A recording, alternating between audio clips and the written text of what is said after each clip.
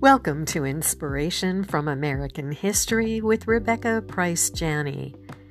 Today's story is about General Douglas MacArthur, Faith and a Nation's Character.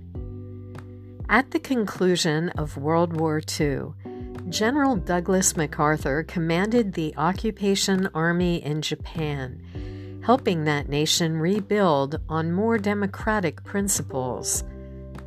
During this time, the five-star general answered with alacrity a request from Dr. Louis D. Newton, president of the Southern Baptist Convention in Atlanta, Georgia. The clergyman wanted to know MacArthur's sentiments regarding the role of Christianity in a nation's character. He also responded to a similar question put forth in another letter by the Reverend James Flint Bowton of the Wesley Methodist Church of Pleasantville, New Jersey. November 29th, 1946. Dear Dr. Newton, I am deeply grateful for your kind and thoughtful note of November 16th, and find both comfort and inspiration in the sentiments you express in behalf of that fine group of my fellow Americans who compose your convention. The occupation of Japan from its inception has proceeded with minimum display of Allied force.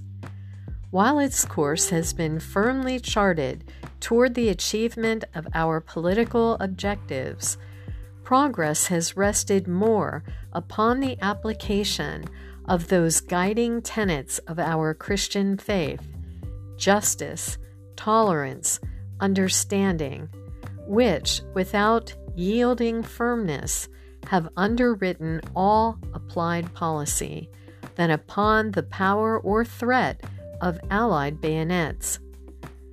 This has deeply stirred the consciousness of the Japanese people, and will have a far-reaching and lasting influence upon the future of Japanese society. It has led them increasingly to turn to Christianity to strengthen realization of the complete failure of their own past and faith. Due to the vacuum which events have left in the spiritual phase of Japanese life, there now exists an opportunity without counterpart since the birth of Christ for the spread of Christianity among the people of the Far East.